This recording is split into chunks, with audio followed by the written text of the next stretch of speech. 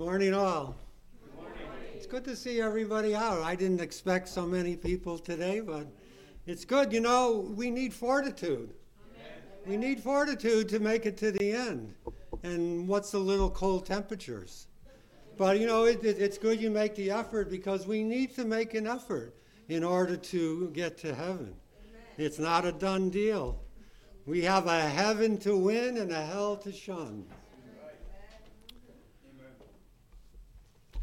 I always like to open with a Spirit of Prophecy quote, and here's one we can remember. It says, when Christ abides in the heart by faith, the Christian is the temple of God.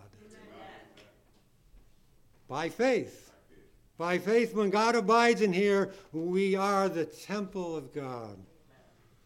The light that shines forth from the life of the true Christian testifies to his union with Christ.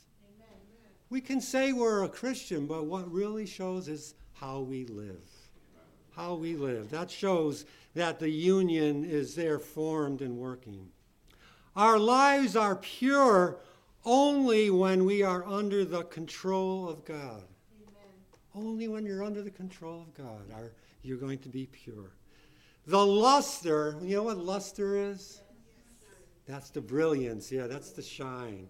The luster possessed by those who have gained the richest experience is but the reflection of the light of the Son of Righteousness.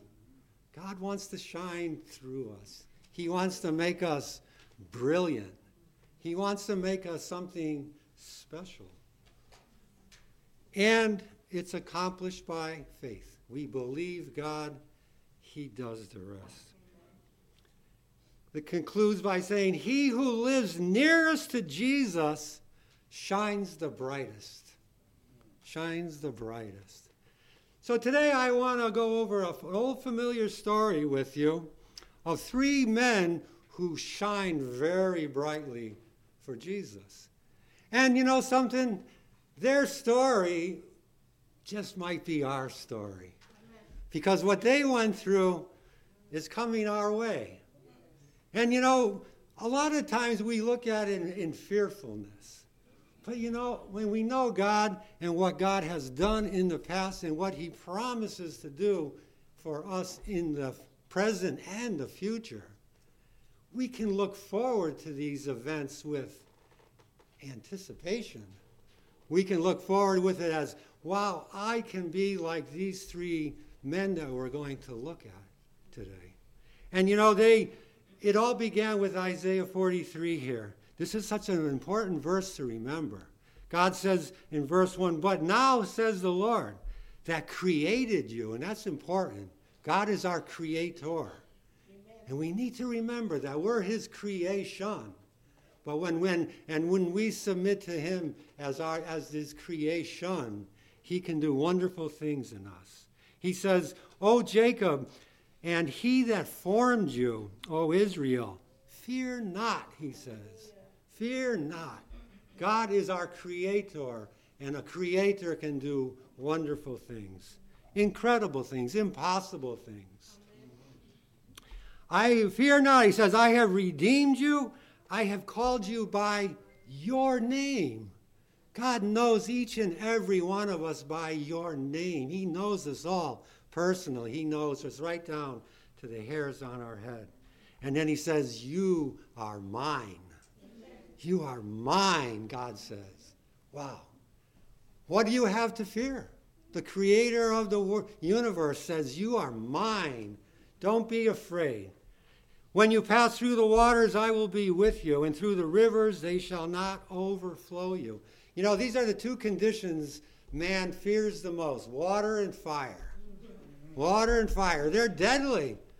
They cause a lot of trouble. We live on an island and we're surrounded by a river, and we've experienced a few floods, and it's scary. Your house is ready to be washed down the river. Everything you own is ready to vanish. But God says, don't be afraid. I'll be with you. I'll be with you in the waters when they overflow. And when you walk through the fire, you shall not be burned, neither shall the flame kindle upon you. Amen. Wow, what a God. And only God can do that. Only God can do that. And in verse 3, he concludes by saying, for I am the Lord, your God. God is your God. He's my God. He wants us to know that we're his possession. I am the Lord, your God, the Holy One of Israel, your Savior. God wants to save us. So with that introduction, let's go to the book of Daniel in chapter 3. Familiar story, but, it gets more and more relevant as we see the times we live in. Because, we're coming to the end of this world. The spirit of prophecy says there's going to be the crisis of all time before us. And this had happened back in Daniel, is a glimpse of what we're going to see coming. And, try and put yourself in these gentlemen, these three Hebrews' place, because this is the situation we all may be facing in the near future. So chapter 3 begins, Nebuchadnezzar, the king. Nebuchadnezzar is the king of Babylon. Babylon is the world power at this time, like the United States now is the world power. Everything Babylon said was done. And so the king, he makes an image of gold, and it's 90 feet tall, and he sets it up in the plain. And now it's interesting because if you remember in chapter 2, Nebuchadnezzar had a dream, and he had a dream of an image. And the image that Nebuchadnezzar here built is nothing like the image that God gave him. And that's important. We'll talk about that in a minute. But he builds this big image, 90 feet tall, and it's made out of just pure gold.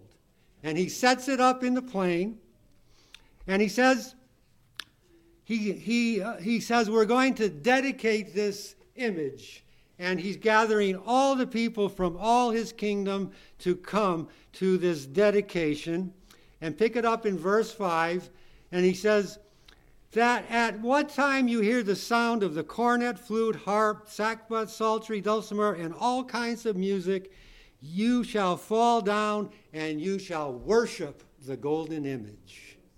Okay, here we have the state forcing people to worship a god. And so the day comes, it's all set up. Verse 7, therefore at that time, when all the people heard the sound of the music, all the people, the nations, and the languages fell down and worshiped the golden image, and Nebuchadnezzar the king had set up. So here we have this situation. The world power said, we're going to make this image. This is your God. And now everybody is commanded to bow down and worship it. And if you didn't bow down to worship it, there was a penalty. You're going to be thrown into a burning, fiery furnace. This was the law of the land. There was no getting around it.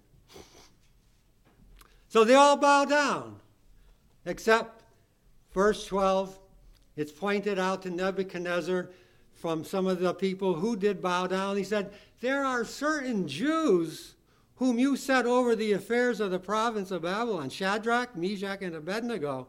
These men, O king, have not regarded you.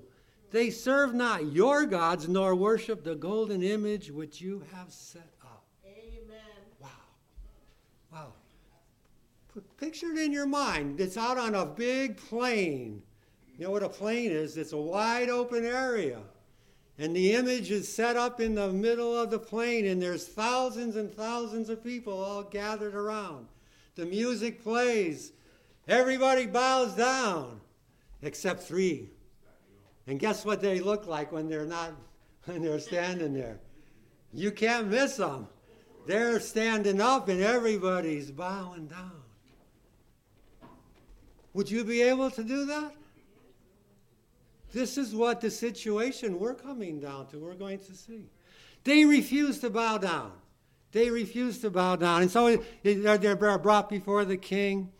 And the king, he thinks he's He thinks he's the top dog. In verse 14, he speaks to them and he says, "Is it true, Shadrach, Meshach, and Abednego, that you don't serve my gods, nor worship the golden image which I have set up?" And then he gets kind of prideful and he sneers a little bit. He says in verse 15, "The music plays, you fall down and worship the image which I made. If you do it, well. But if you don't worship me, you shall be cast the same hour into the midst of a burning fiery furnace." And then he says, and you can almost picture what his expression was. And he says, "And who is that God that shall deliver you out of my hands?"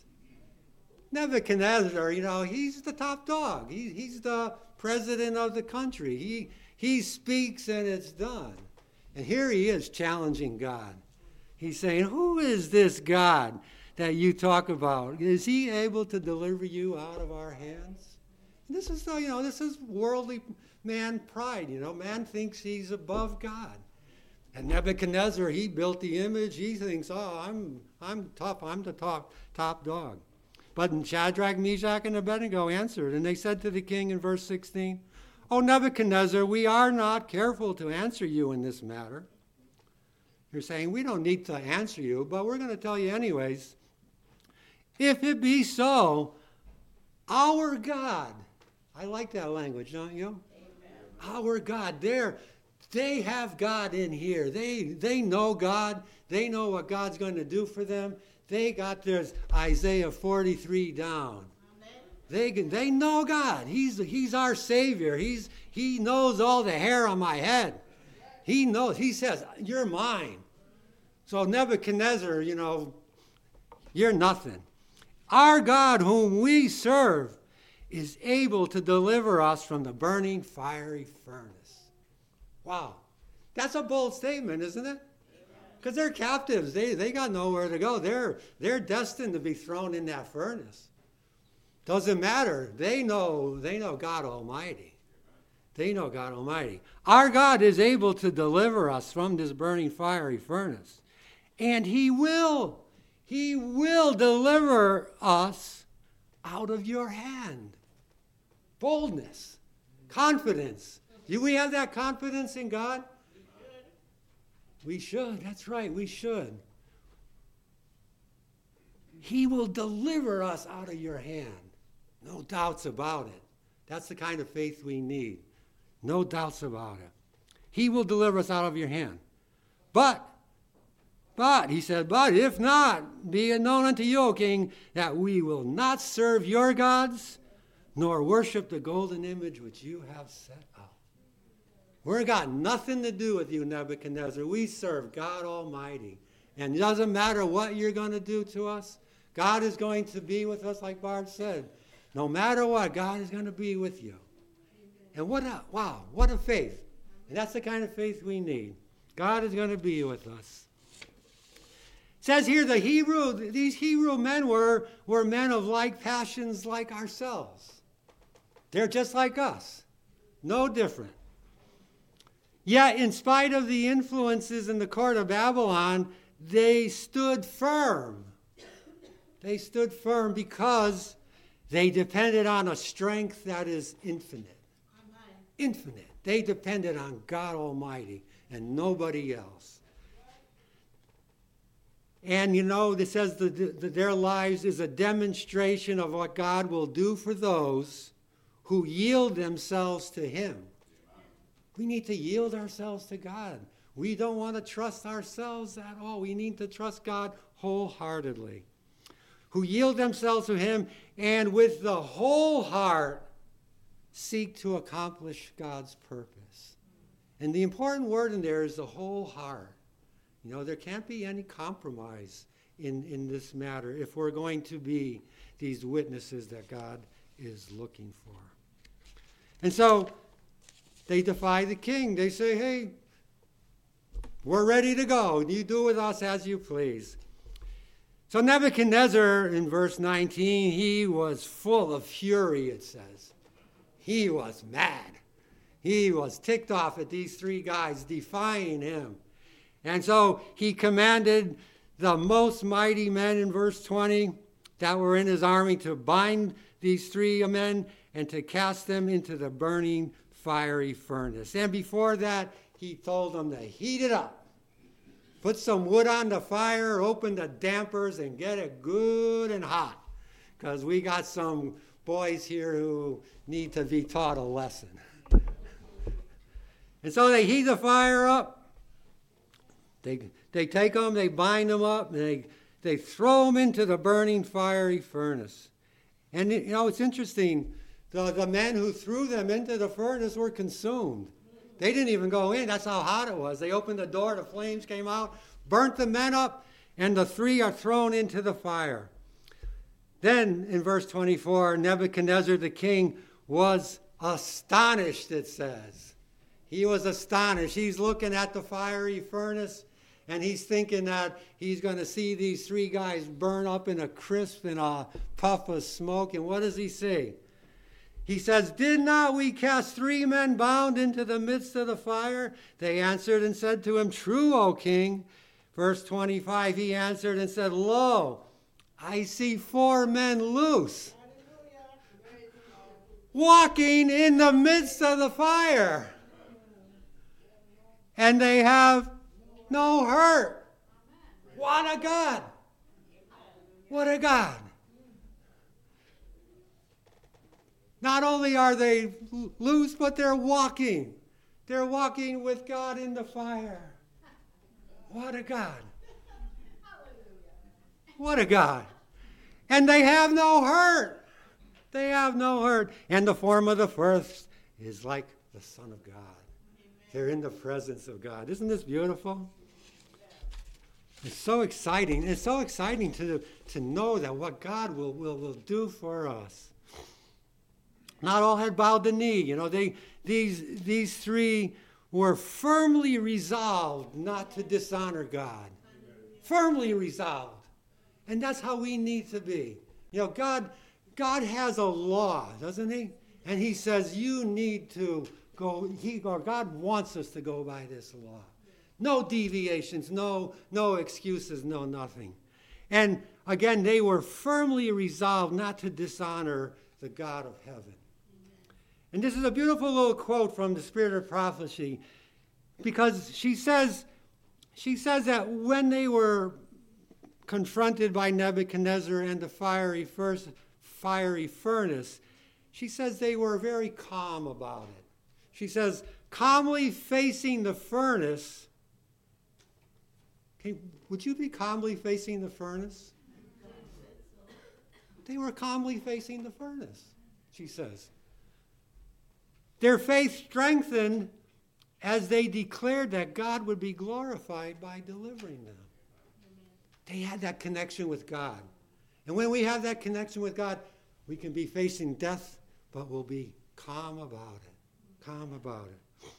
And it says here in the book, this is in the book from Education, it says, only the sense of God's presence can banish the fear that would make life a burden. You know, when we sense God's presence there, there's not going to be any fear. And these men obviously had no fear. They're going to say to the king, hey, do with us as you please. We're not going to bow down. God's going to deliver us. And God did. What a story. God delivered them miraculously. And remember, you know, this is what God says he would do. Psalm 34, verse 7. The angel of the Lord encamps around those that fear him and delivers them. Delivers them. And I love the verse. It says, God will honor those who honor him. We honor God. God is not going to go back on his word. He said, I'll be with you in the fire. I'll be with you in the waters. Fear not, he says. Fear not when you walk through the fire. For I am the Lord, your God. Your God. This is your God. My God. The Holy One of Israel, your Savior. And that word Savior can be translated as your avenger, your defender, your helper, your preserver. God is there to do wonderful, marvelous things for those who believe in him and trust in him. We got to have this faith like these three men did. Another spirit of prophecy, she says, these things were not written merely that we might read and wonder, but that the same faith which wrought in God's servants of old might work in us. Might work in us. And it will work in us. God's the same. The question is, do we have the faith that these three men had? In no less marked a manner than he wrought then, will he work now, wherever there are hearts of faith to be channels of his power. Amen. You have a heart of faith, boy. Watch out what God can do in you. Watch out what God can do in you. So they're in the fire.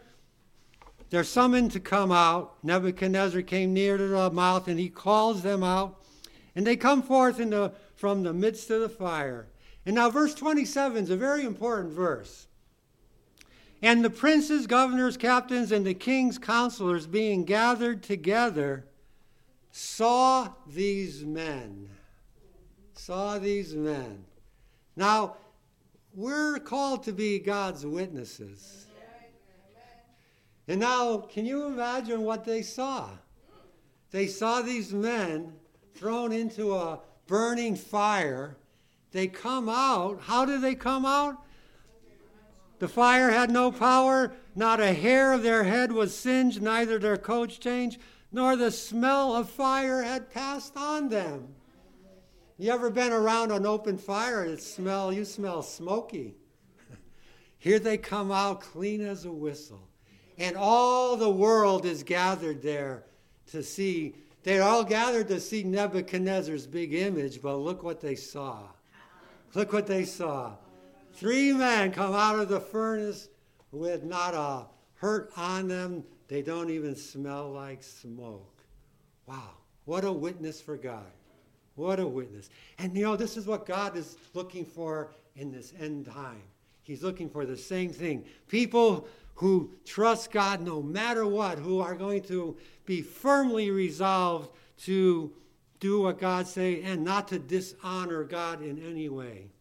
They all saw these men upon whose bodies the fire had no power. Can you imagine what happened to these people who saw it? They were all bowing down to this false image. Now they're thinking about the true God in heaven. And you think about it, a lot of times God allows us into these situations that we might not be crazy about getting into, but when we see God working through us in these situations, we can praise God and say, wow, you were with me, God, and you used me to be your witness in this earth. By the deliverance of his faithful servants, God declared that he takes his stand with the oppressed, and he rebukes all earthly powers that rebel against his authority. God is the king here. This is his world, and what he says goes. And he's going to take his stand with all those who are on his side.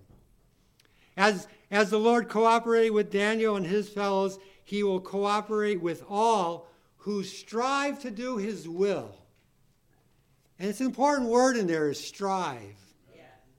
Strive, you know what the word strive means? It's not a casual thing. We need to put all that we have into serving God if we're going to be like these men were. Those who walk in the path of obedience will encounter hindrances. Don't be surprised when you're driving to church and you get a flat tire. Don't be surprised.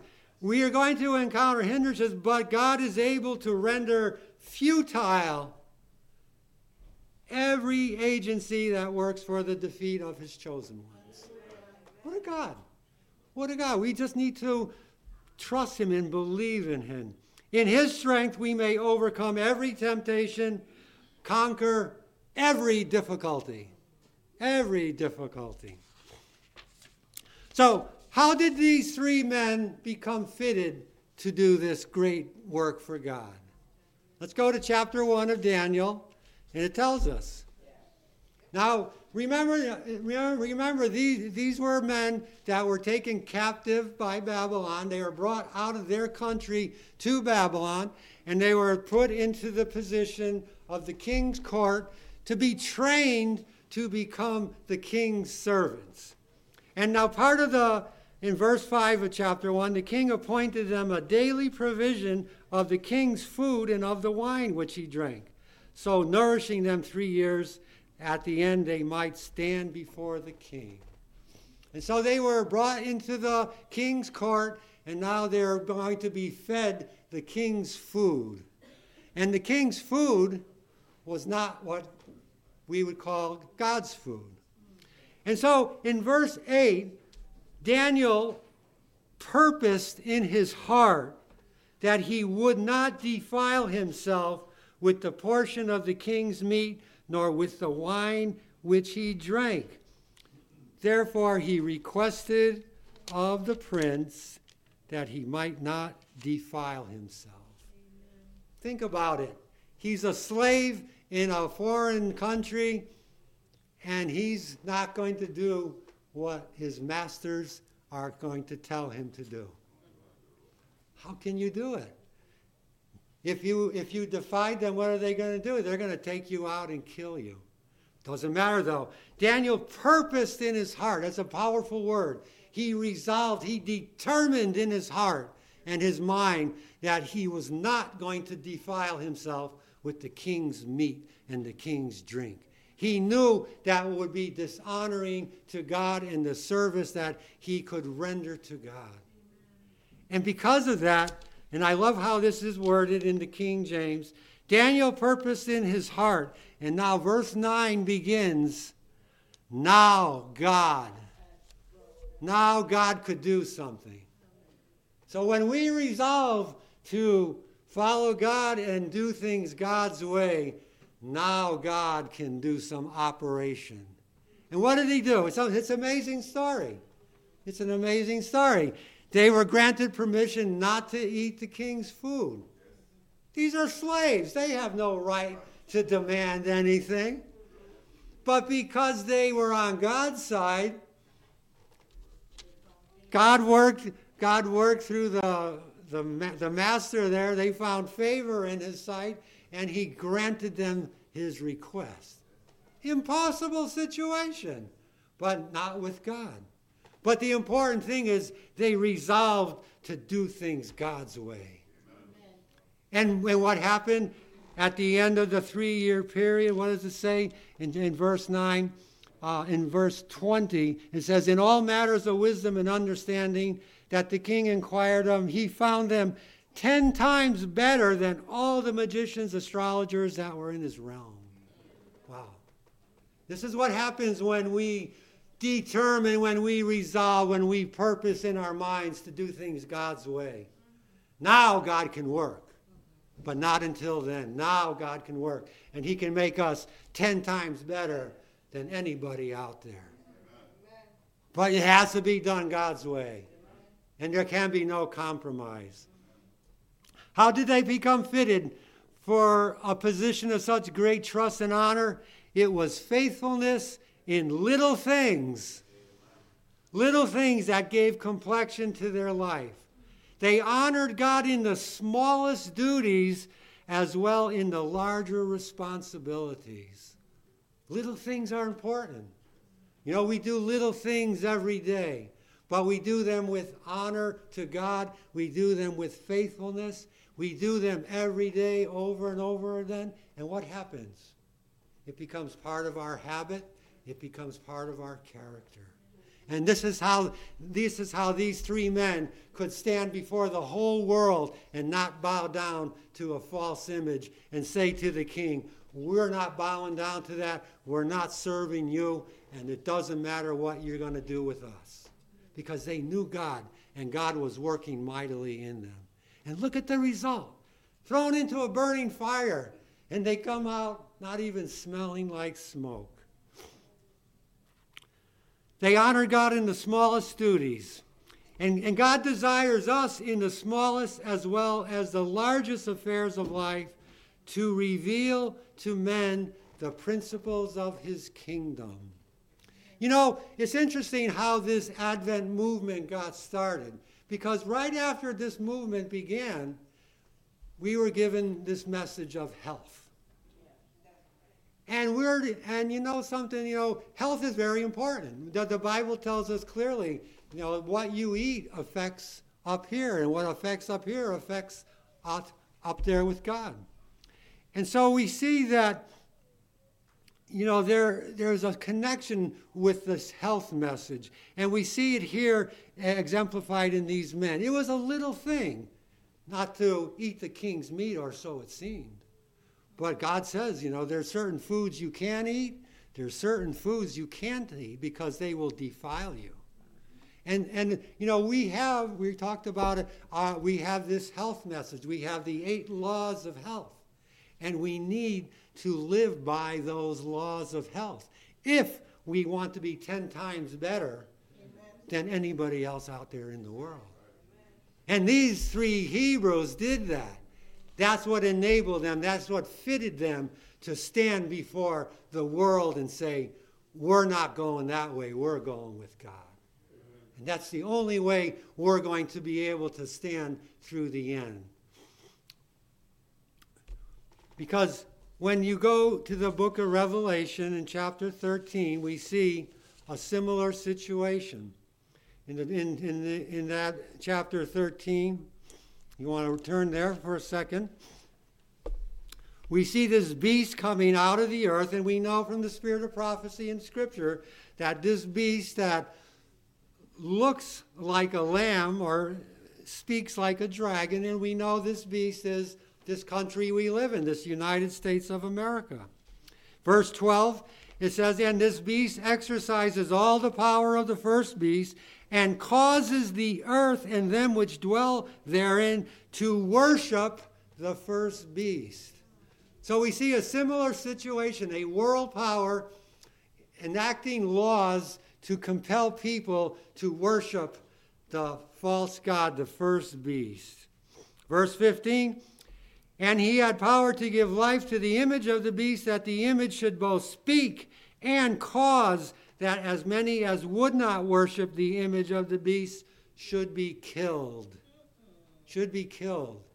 And so we know we're coming closer and closer to this time when this country of so-called freedom is now going to enact a law compelling everybody to worship the image that they are going to set up. And what are you going to do? What are you going to do when you wake up tomorrow morning and you hear there's a law now that Congress has just passed saying everybody must stop working on Sunday and worship this beast, this image of this beast? What are you going to do? If we've been faithful in the little things, we're going to do what the 3 Hebrew worthies did, and we're not going to bow down. We're going to just do what God says. But if we're not doing the little things now, don't think you're going to stand when the big thing comes down the line. Because this is how these men did it. Think of it. They were only teenagers when they were taken away from their homes, brought to a foreign country, and now they're forced to go along with something totally contrary to what they were brought up as. And they refused to do it. They said, no, we're not going to do it. I resolved in my mind, I serve the living God. I'm going to serve him no matter what. And when we do that, then God is going to work for us, just as he worked for these 3 men. What a God. In the closing period of Earth's history, the Lord will work mightily in behalf of those who stand steadfastly for the right. Steadfastly means you don't move. You don't move. You're fixed in this spot and you're not moving. And the only way we're going to do that is to have our eyes on God. And, we're told when this all comes down, and the world is just in a total disarray and total destruction, Sabbath keepers are going to be blamed for it all. The wrath of the world is going to be vented on Sabbath keepers. Right there. What are you going to do?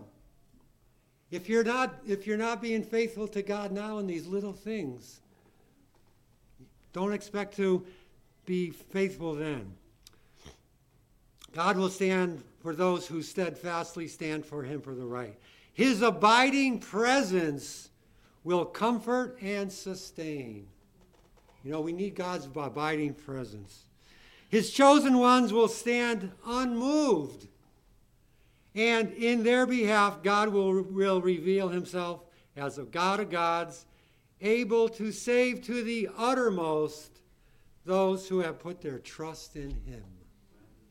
And these three Hebrews, they were at the end of the rope. There was no place to go. But God, because they were steadfast, was with them in the fire, and he'll do the same thing for us. Back to Daniel chapter 3, just to conclude.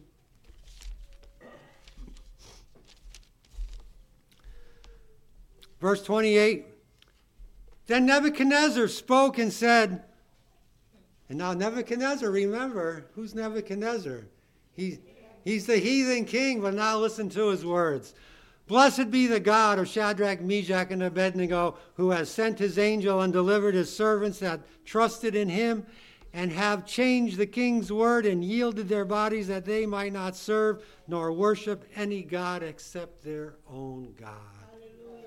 Hallelujah. Hallelujah. And you know what? God had this situation all planned so that these people worshiping these false gods would turn to the true God.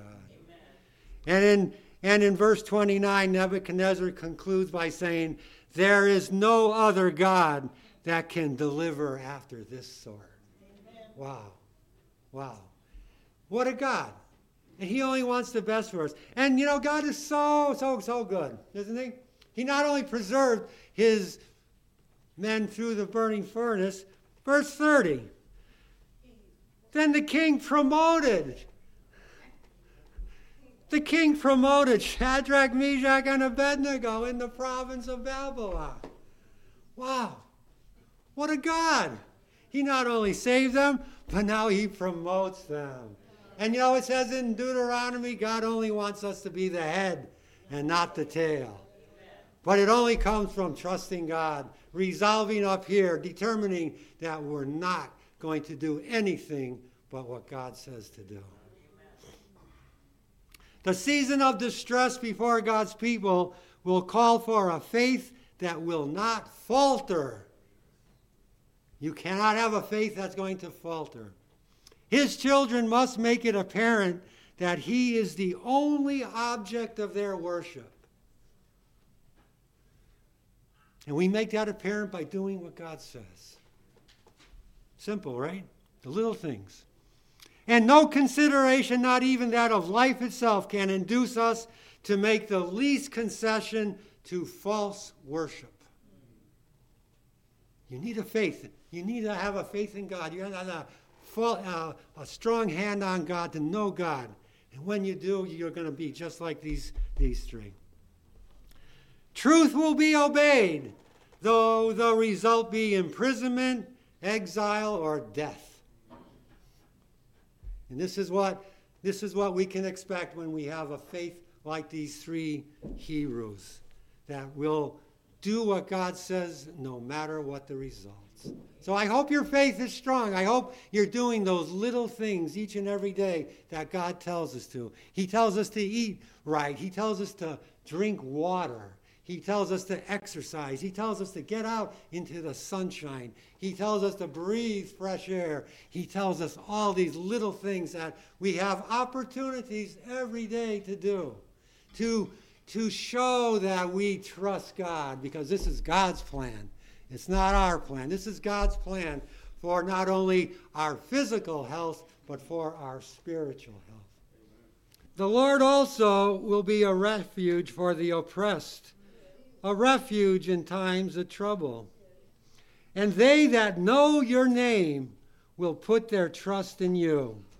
For you, Lord, have not forsaken them that seek you.